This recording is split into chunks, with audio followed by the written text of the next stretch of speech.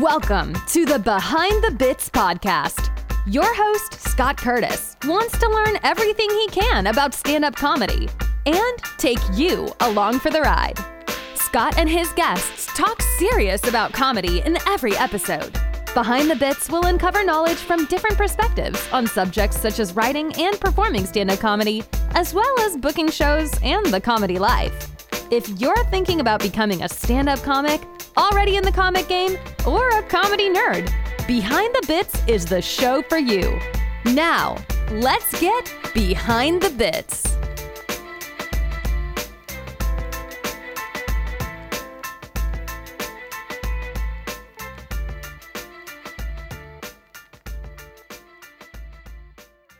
Hey, BTB buddies, I found another great podcast for you. Still listen to this one, but here's another one. Live from Detroit, the Jeff Dwoskin Show is really good. Jeff is a longtime comedian and social media guru. He started that hashtag roundup on Twitter, which is really neat. Anyway, live from Detroit, the Jeff Dwoskin Show has everything. Pop culture, social media tips, interviews with great guests like Dave Landau, Bill Dyer, and Hal Sparks, comedy bits. Do I sound like Stefan from SNL here? It's a good podcast. Listen to it instead of those big name podcasts because independent podcasters try harder. You can subscribe right from Jeff's website, jeffisfunny.com. And you know what? Let me know how much you like it because I think it's a great podcast and I think you will too. Live from Detroit, the Jeff Dwoskin Show. Check it out. Today, I've got a writer for nationally syndicated Bob and Tom Show. He was a finalist in Trial by Laughter, and he's got a new album coming out on January 22nd. And he's also got a civil engineering degree, so he's smart. I've got Joe Bates here with me. Joe, how you doing? Oh, hello. I'm doing all right, man. I can't complain. Life is ever changing, but somehow not at the same time. Yeah, no doubt. It's different. Yeah, it's very different. But it's pretty good. Thank you for having me on the show. Yeah, Appreciate it, Scott. I'm stoked to talk to you. You were actually introduced to me by Gabe Kia, who was he was just on the show, and his episode hasn't come out yet. But yeah, he's a super nice guy. We talk hockey when we hang out. He knows way more than I do. I know you're in Indy now. Are you originally from Indy? No, I'm not. I was born in West Virginia a long, long time ago. Moved like 14 times in my life. Started stand-up comedy in Houston, Texas. Okay. About 9 years ago. Was in San Jose for a couple. Chicago for less than a year. Now Indianapolis for what seems to be forever. Yeah. I actually lived in Indy for a couple of years, but we talked about that. That was in the 80s, the mid 80s. And Bob and Tom, they were not syndicated yet, but they were big Indy. And I listen to them every morning. So it's pretty cool. Yeah, I honestly, when I first moved here, I didn't expect much of the city because I never heard anything about it. You never meet really anybody from Indianapolis. And then I really fell in love with the city. It's great. Yeah. I'm going to be moving soon because my love is fleeting, but I hopefully going to New York later this year. Okay. So okay, cool. Nice. Yep. That's I know people there too, so that's neat. So when did you start doing stand-up? About I guess 9.5 years ago. My 10-year anniversary is going to be this summer. Oh, cool. But I was 25 when I started. Technically, I did do stand-up when I was 18 at the Laugh Stop in River Oaks in Houston, Texas. But which is funny because you had the sound effect I played earlier. In the middle of my set, somebody did make that sound effect with the sad trombone. And I was like, I don't want to do this ever again. So it was 7 years until I got back into it. It's funny. Sometimes I've talked to a lot of folks that they went up really young and they were just mortified by it. They had PTSD, so they couldn't go back. They couldn't even go to a comedy club. But yeah, I was wearing shorts. I had like spiky gelled hair. I was wearing like a short sleeve button down. I don't know who I was back then. I was a virgin. That's the one thing I know. But everything else. Oh, that's funny. So When you started back at 25, was there some sort of, did you have a goal? Were you really digging comedy, or did you just do another open mic just for the hell of it? I was working in Houston, and my work sent me to San Antonio, and I was at a hotel just by myself, and there's a comedy club next door. They had an open mic. I was like, why not? Uh-huh.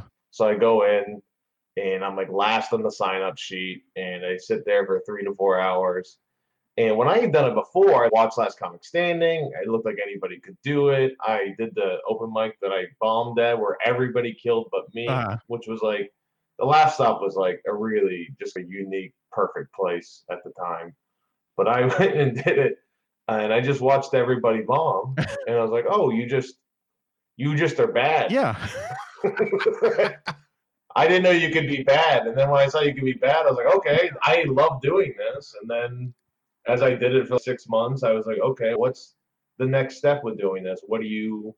And then I just started looking at that, and I still don't really know how to take steps or where to go, but I just keep doing it, and I really have still been enjoying being on stage at this moment. So once that goes away, then I'll go to my second job as an engineer. Yeah.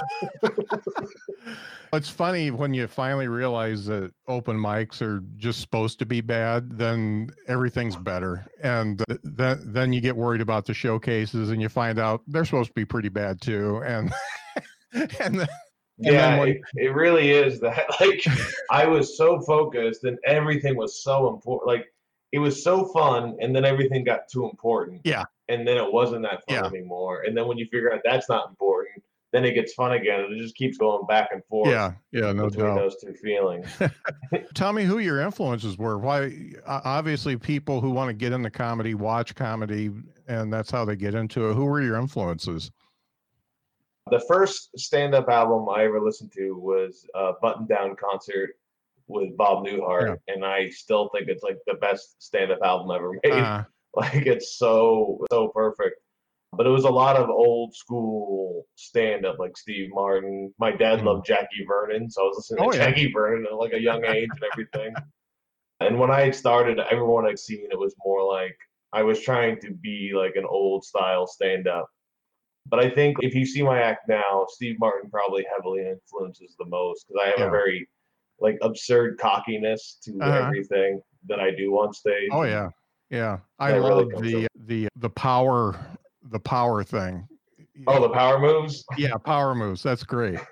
Yeah, I like character work a lot too, which a lot of people don't realize is, like, when there were a lot of character work stand-ups like early on. A lot of people are like, oh, that's different. It's just reverting back to what it used to be. Yeah. It's that was really cool. And were you really wearing your roommate's suit? No. I'm doing very well for myself. This is real life, baby.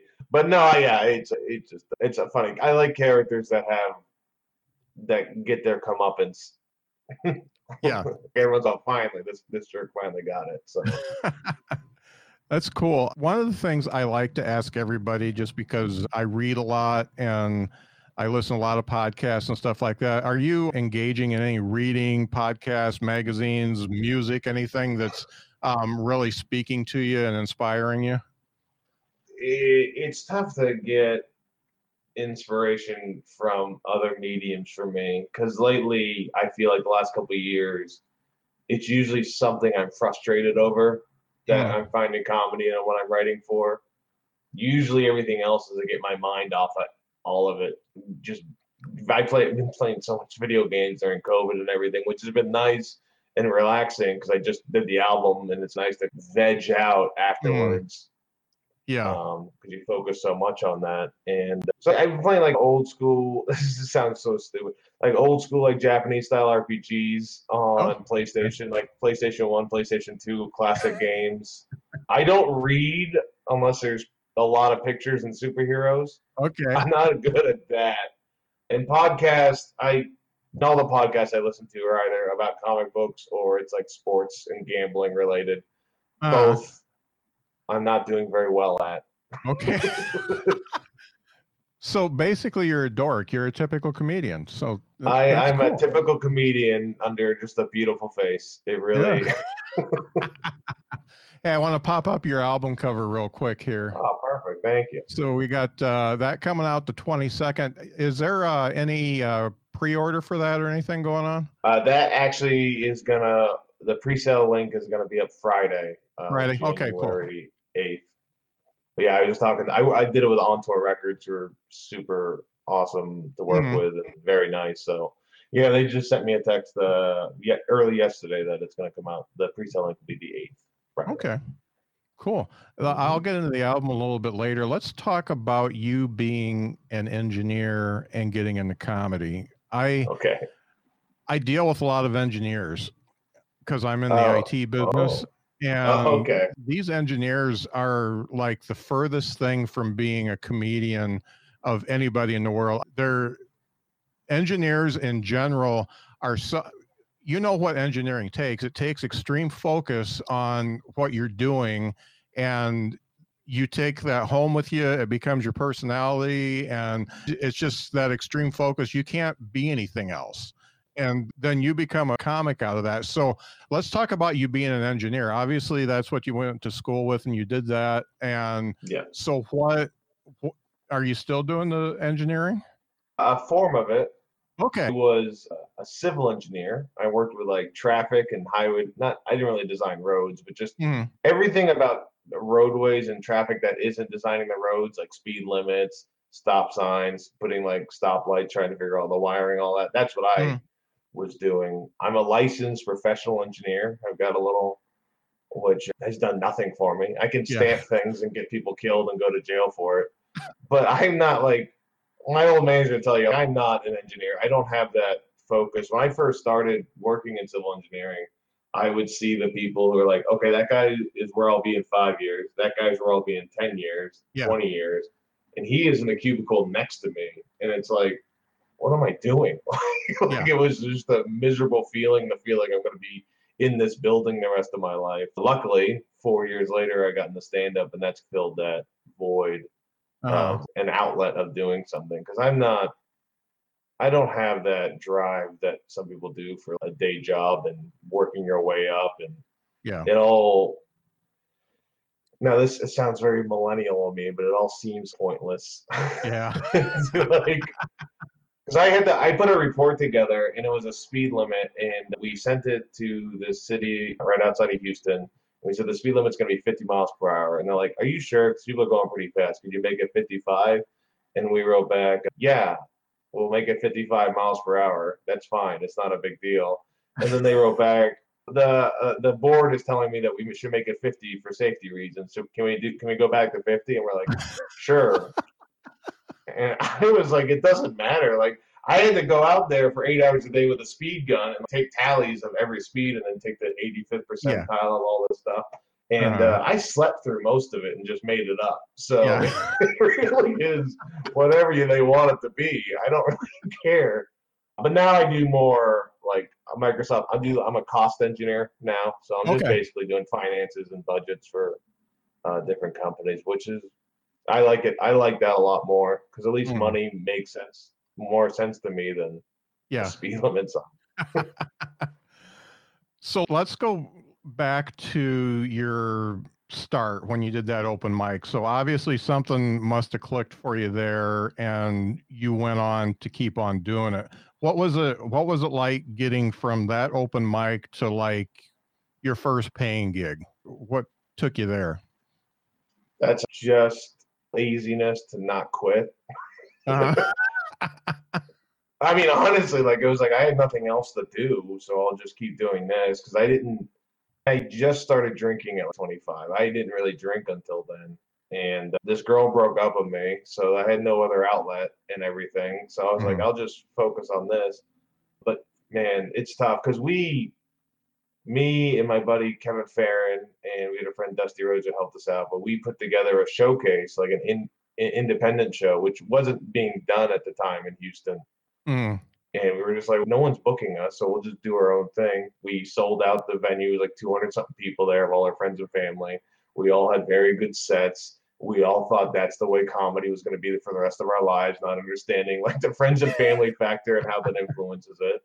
And it wasn't probably like I didn't work at a club, mainly because I moved like a year in to San Jose. I was in the Bay Area for 2 years, got nothing there. It was a bad time personally for me. Moved out to Chicago, then Indianapolis, and I got my first paying gig at Wiley's Comedy Club in Dayton, Ohio, as a host, like 4 years in the stand-up. I was for Miss Pat. Yeah. Okay. Yeah, I remember Miss Pat. Yeah. She is super funny.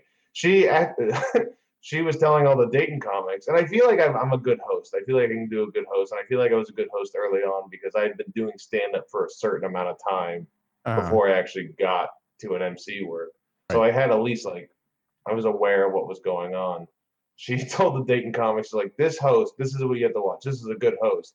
He's confident, and that's all you need to be. And I said, what about my jokes? She's like, I don't give a fuck about your jokes. I was like, okay, I don't know what to tell you. There's something to be said for being able just to stand up there and be looked at. Yeah. But that whole span of 4 years, my life really wasn't California. I got laid off from my job. I got a DUI. Like I just had a lot of things go wrong, and I was very depressed. But I still didn't want to stop doing stand-up even during all that stuff. So I just kept at it. I know that I like being on stage. I know that it's tough because you see other open micers who are open micers their whole lives. Like, I know I'm funny. It's always a thing you have to say that. But I'm like, I'm aware that something I'm doing is right. I just don't know the delivery of it yet. Right. So I kept changing constantly, kept writing and kept adjusting until, honestly, it was the Power Move bit that ended up leading me to get more club work and being seen and everything. I can see that.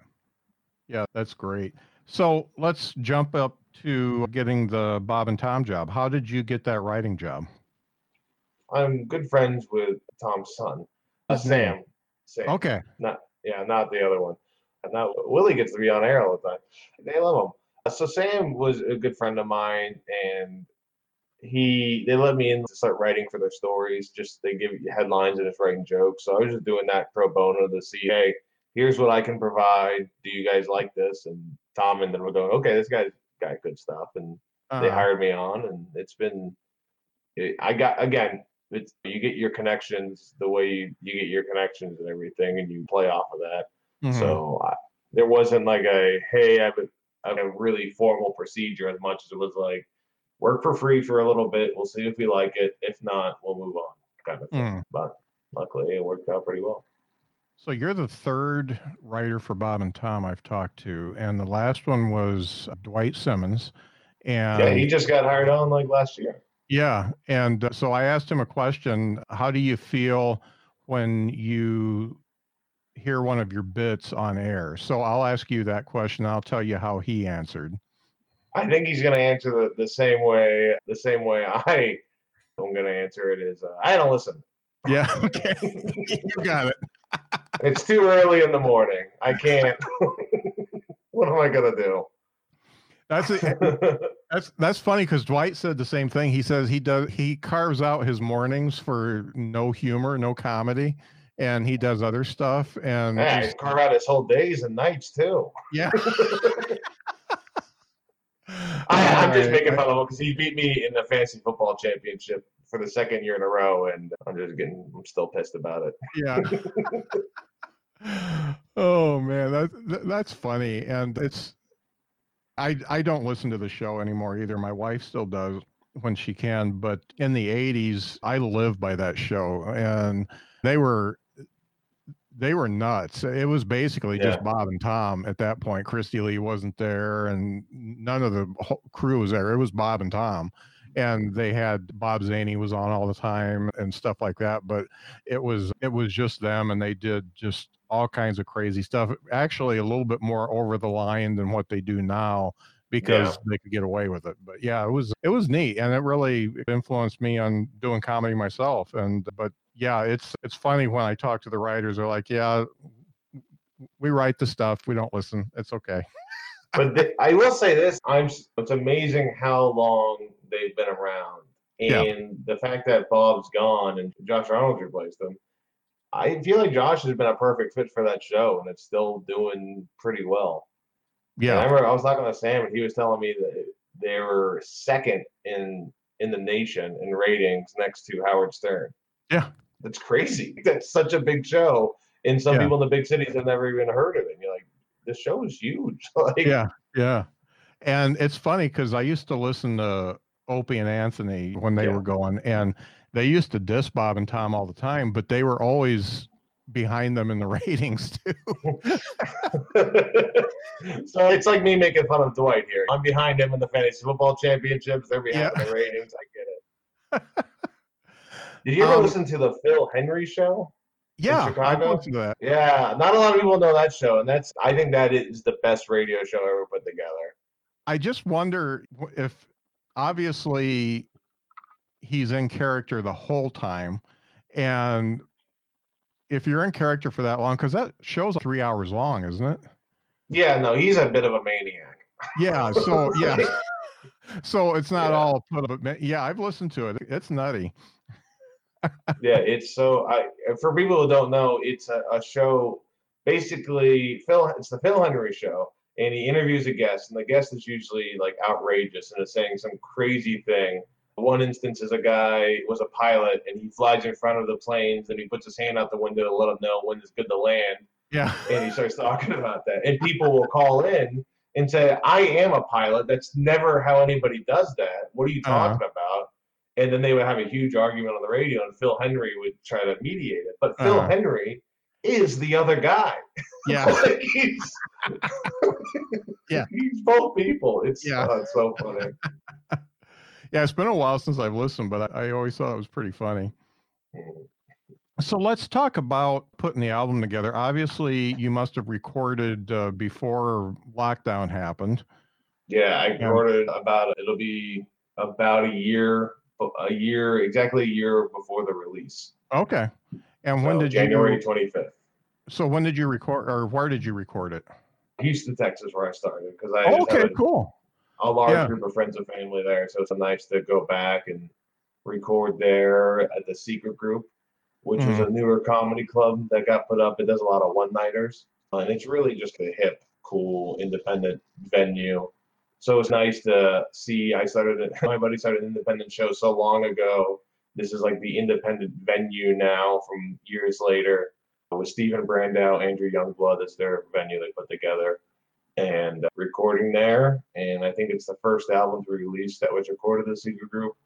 Oh, and cool. I did 2 shows, both sold out, and had a great time. It was really, you put a lot of like fear and anxiety before you do any big project. You only get to do so many things in your life, and then it just ended up being a perfect day.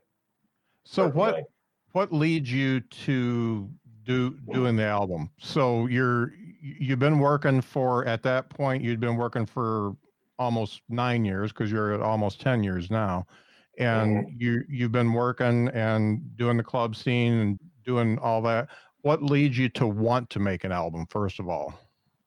About 7 years in, I wrote like a Facebook post about how I knew a few people that have been doing it for 7 years, and they have 2 albums.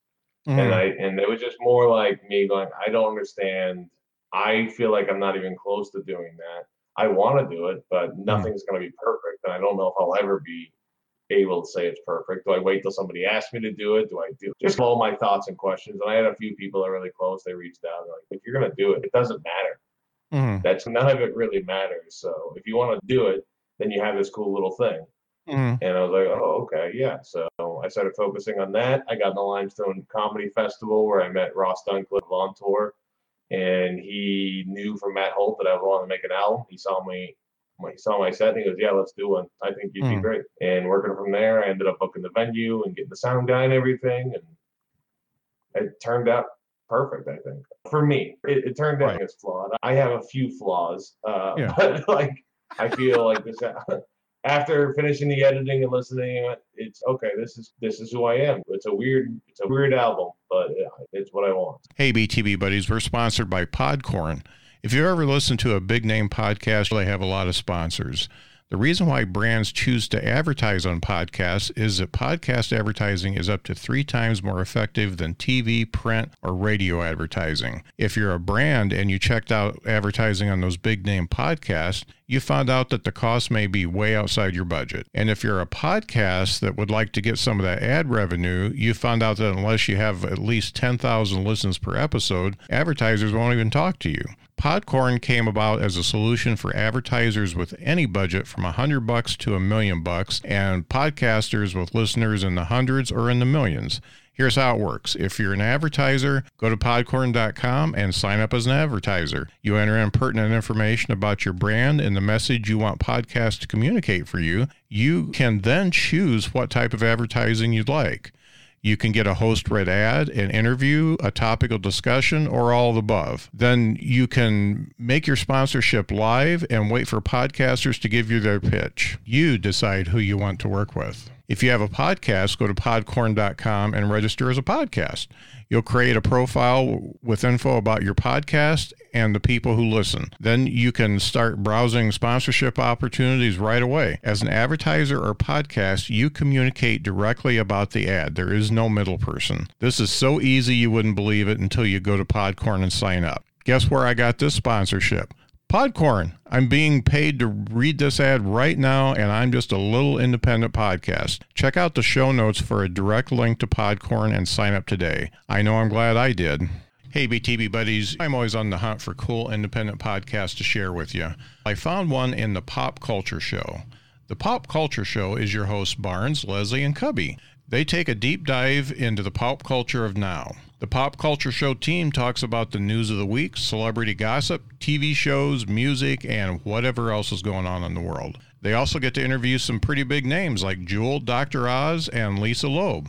I have to say, I like their unique take on all the topics they take on, from behind the scenes on Family Feud to cat translation apps. If you want to break from the hard news and want to laugh and learn a little, the Pop Culture Podcast is a good one to check out. Now, if you're listening to me, you know how easy it is to listen to the Pop Culture Podcast. Just type it in on any podcast app and click subscribe. Check out their social media for extra content and watch episodes on YouTube. Head over to thepopcultureshow.com or just click the link in the show notes to find out more about this great show. It's a good one.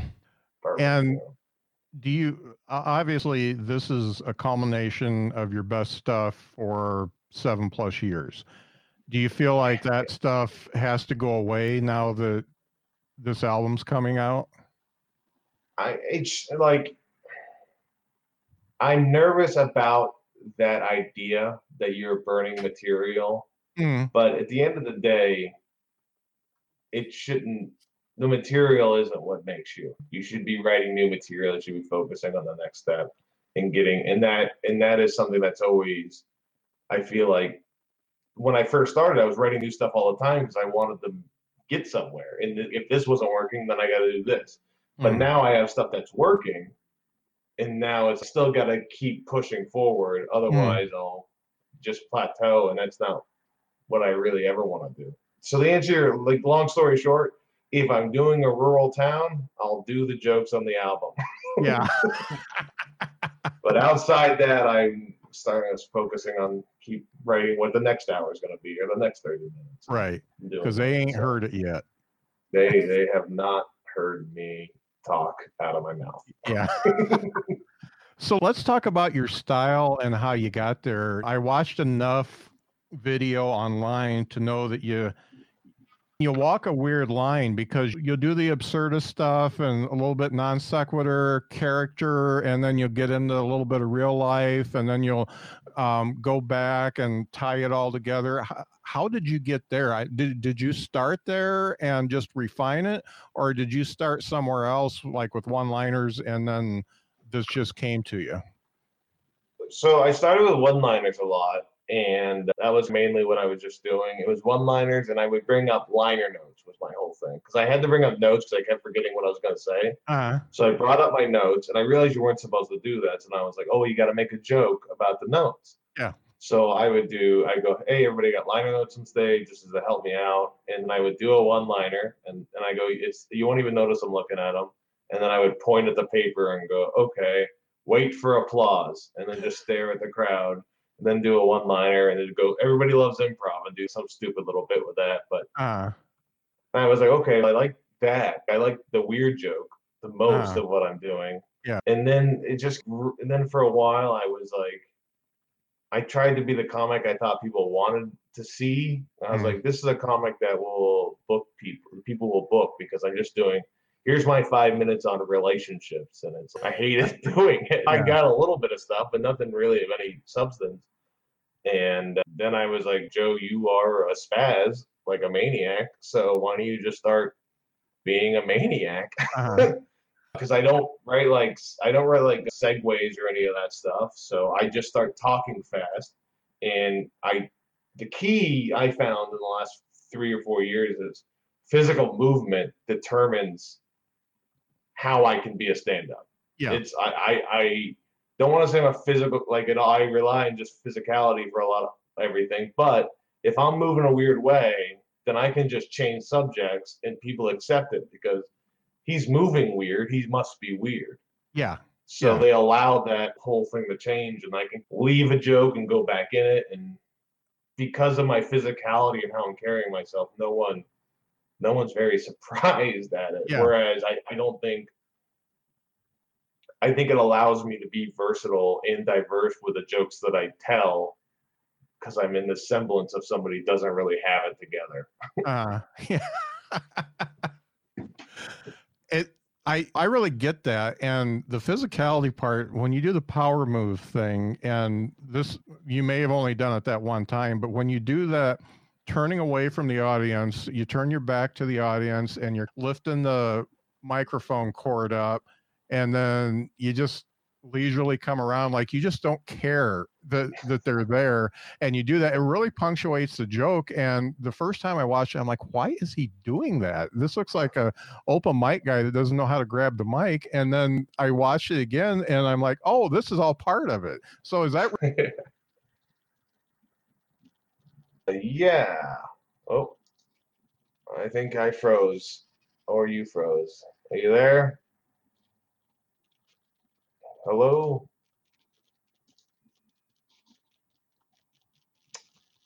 All right, we're back. Gotcha. Sorry about that. I think that might have been me. Thank God. I feel like my internet just blipped on me. Oh, that'll happen. But yeah, so is that little turn, is that part of it, or did that just happen?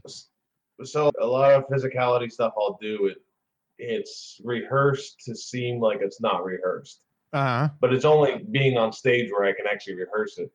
But yeah, like the character, everyone is lucky to see the power move guy. Mm-hmm. They're lucky, not me. Yeah. Yeah. And so if I just do whatever I want on stage, especially like not even looking at the audience, and they start questioning who this guy is. Mm-hmm. And it makes them pay attention more. I did an open mic in California once, and the crowd was just horrible. Mm-hmm. It was so bad, and I liked this open mic because there were like 2 techniques I used to get everyone to pay attention. And one was I just didn't look in the audience. I just stared. I didn't look at them and did my stand-up like they weren't there, and people would start to quiet down. And the other one, which I don't know how to evolve into my actual set, is I opened my set by just weeping for a minute. Just openly weeping into the microphone, and the crowd none of the comics get the crowd to shut up, and the crowd shut up because there was just a man openly weeping into the microphone. And then when they shut up, I go, "Does anyone here smoke weed?" And this guy goes, "Yeah." And I go, "Arrest that man." Then they just stopped paying attention and they went back to talking. But for a moment, I was able to capture their attention. I feel like that. I had a buddy tell me, look, something that's going to help you in stand-up. I didn't realize it at the time, was he's go up and do your set and don't try to be funny. Just try to get the audience to pay attention to you the whole time and figure out why that's happening. And I was like, oh, okay. And I started seeing what's going on and everything. I was like, that makes a lot of sense, because then you can be funny, and if they're paying attention, they'd be even more funny and all that. Yeah. You know, I've heard that. I've heard comics that say, and I'd like to try this sometime, that when they're bombing and they know that they're just going to continue to bomb, they totally lean into it, and whatever material's bombing, they just go into it hard, but they overdo it so that, hey, if you're not going to laugh, at least you're going to remember me. And that's a pretty good philosophy to have, I think. Yeah, the only issue is if you're bombing and you already have been exaggerating, then you don't know where to go. Yeah, you already went there. So I'll just say good night, everybody, and then not get paid. So talking about the logistics of putting an album together, you got to record it, and you've got 2 nights worth, and you have to decide which night is the best on each joke and stuff like that. What kind of time commitment is that for you to make those decisions and get it all put together? So you're asking, how do I structure the hour-long set together? Yeah. What did you have to do to get that so that you could say, okay, I got an album here? So this is where the engineering comes in. So I put an Excel sheet together, and then I have all my recordings, and I put, okay, let me put all my jokes down, and let me put how long each joke is next to it. And then I'm going to put these bits together and see, okay, hey, this goes with this, all this stuff. Like I do 10 to 15 minutes on like driving jokes that were 4 or 5 separate jokes that I was like, oh, these all kind of tie together. Why have I not been doing that in the first place? So having it down on like paper that I can see helps me build those bits together even before the album. And then with the album, okay, these jokes would make more sense before here because these jokes are going to hit harder, and those jokes would do worse if they are following those jokes. It's a weird thing because even when you're doing a longer set, you also want to have a little bit of a lull. Yeah. Unless you're just gonna boom, boom, boom, boom. I can't do that. Some of my jokes have longer setups than I'd rather have, but it's mainly, okay, I know I'm ending here.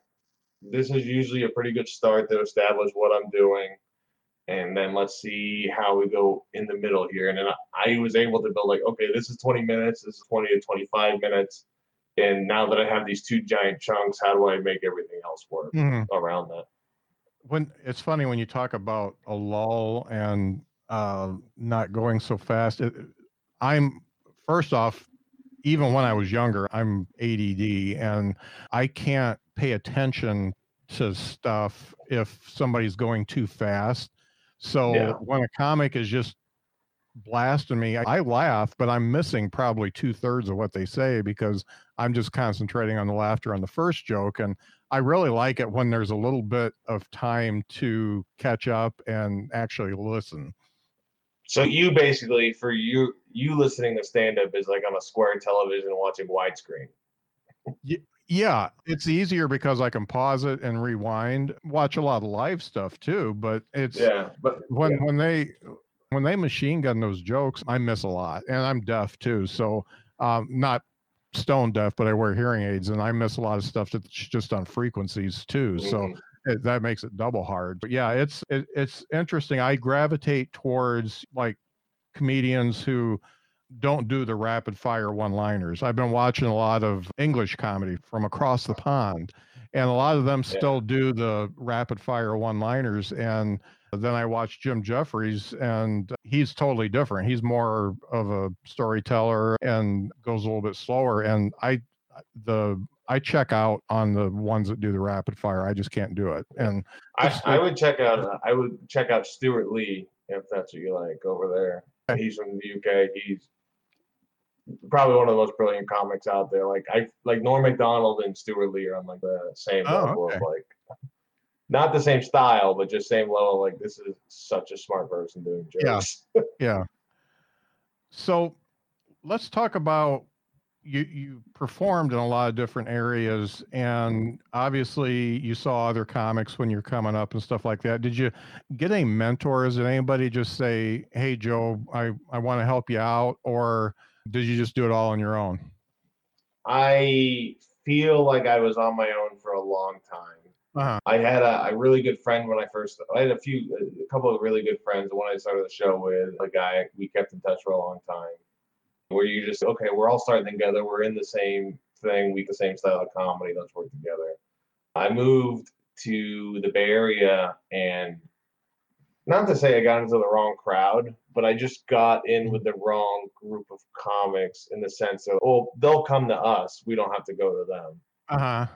And then that really did not help me because I wasn't pushing that hard because I was like, okay, that's what my friends are doing. That's what I'll do as well. And I didn't realize why, because they didn't have the same kind of drive of what they wanted to do with it as me. And I just let myself get in my own head. Chicago was a little bit, I wasn't there long enough to really do anything. When I got here, it really was like, Brent Terhune, who was working the open mic at Crackers, was like, hey, I can, because I was going there for a year and a half, doing kind of the same bits, but doing very well. And look, you've been doing very well. Let's figure out how to get you work and everything. Uh-huh. So he helped that a lot, which then led to my first weekend at Crackers.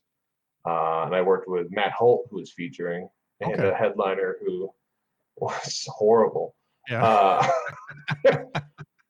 But Matt Holt and me ended up really getting me a lot of gigs in the Midwest, and without him, there's a lot of shows I wouldn't have been able to do, and without him, I don't think I would have gotten the album with On Tour Records and everything.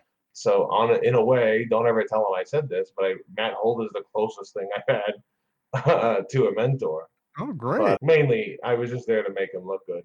Yeah, he told me to bomb every show.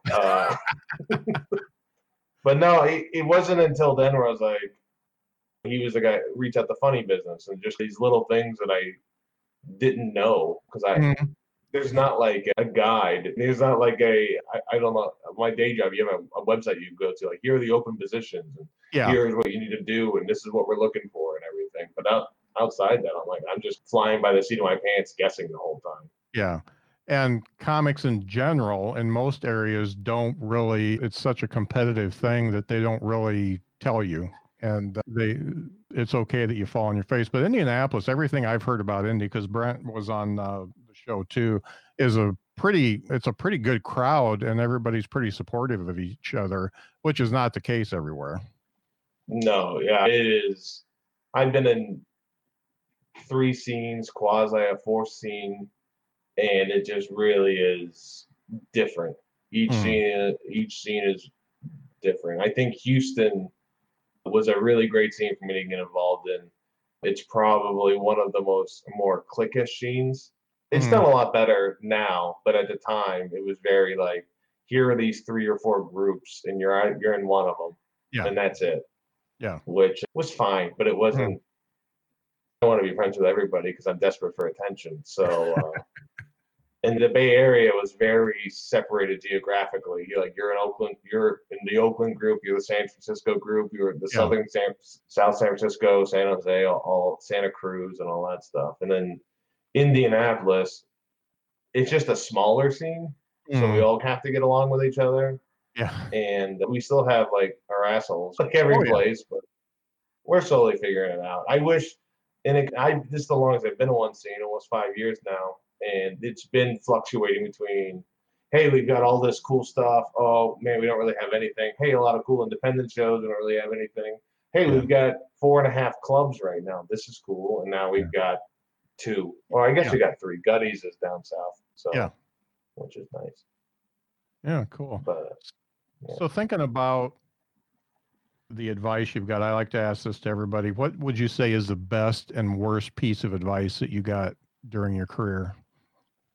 The best advice I've ever heard, and some people don't like this, but I always appreciate it because I think it allows you to be weird, but not horrible, is what you think is funny, but keep what the audience tells you is funny. Okay.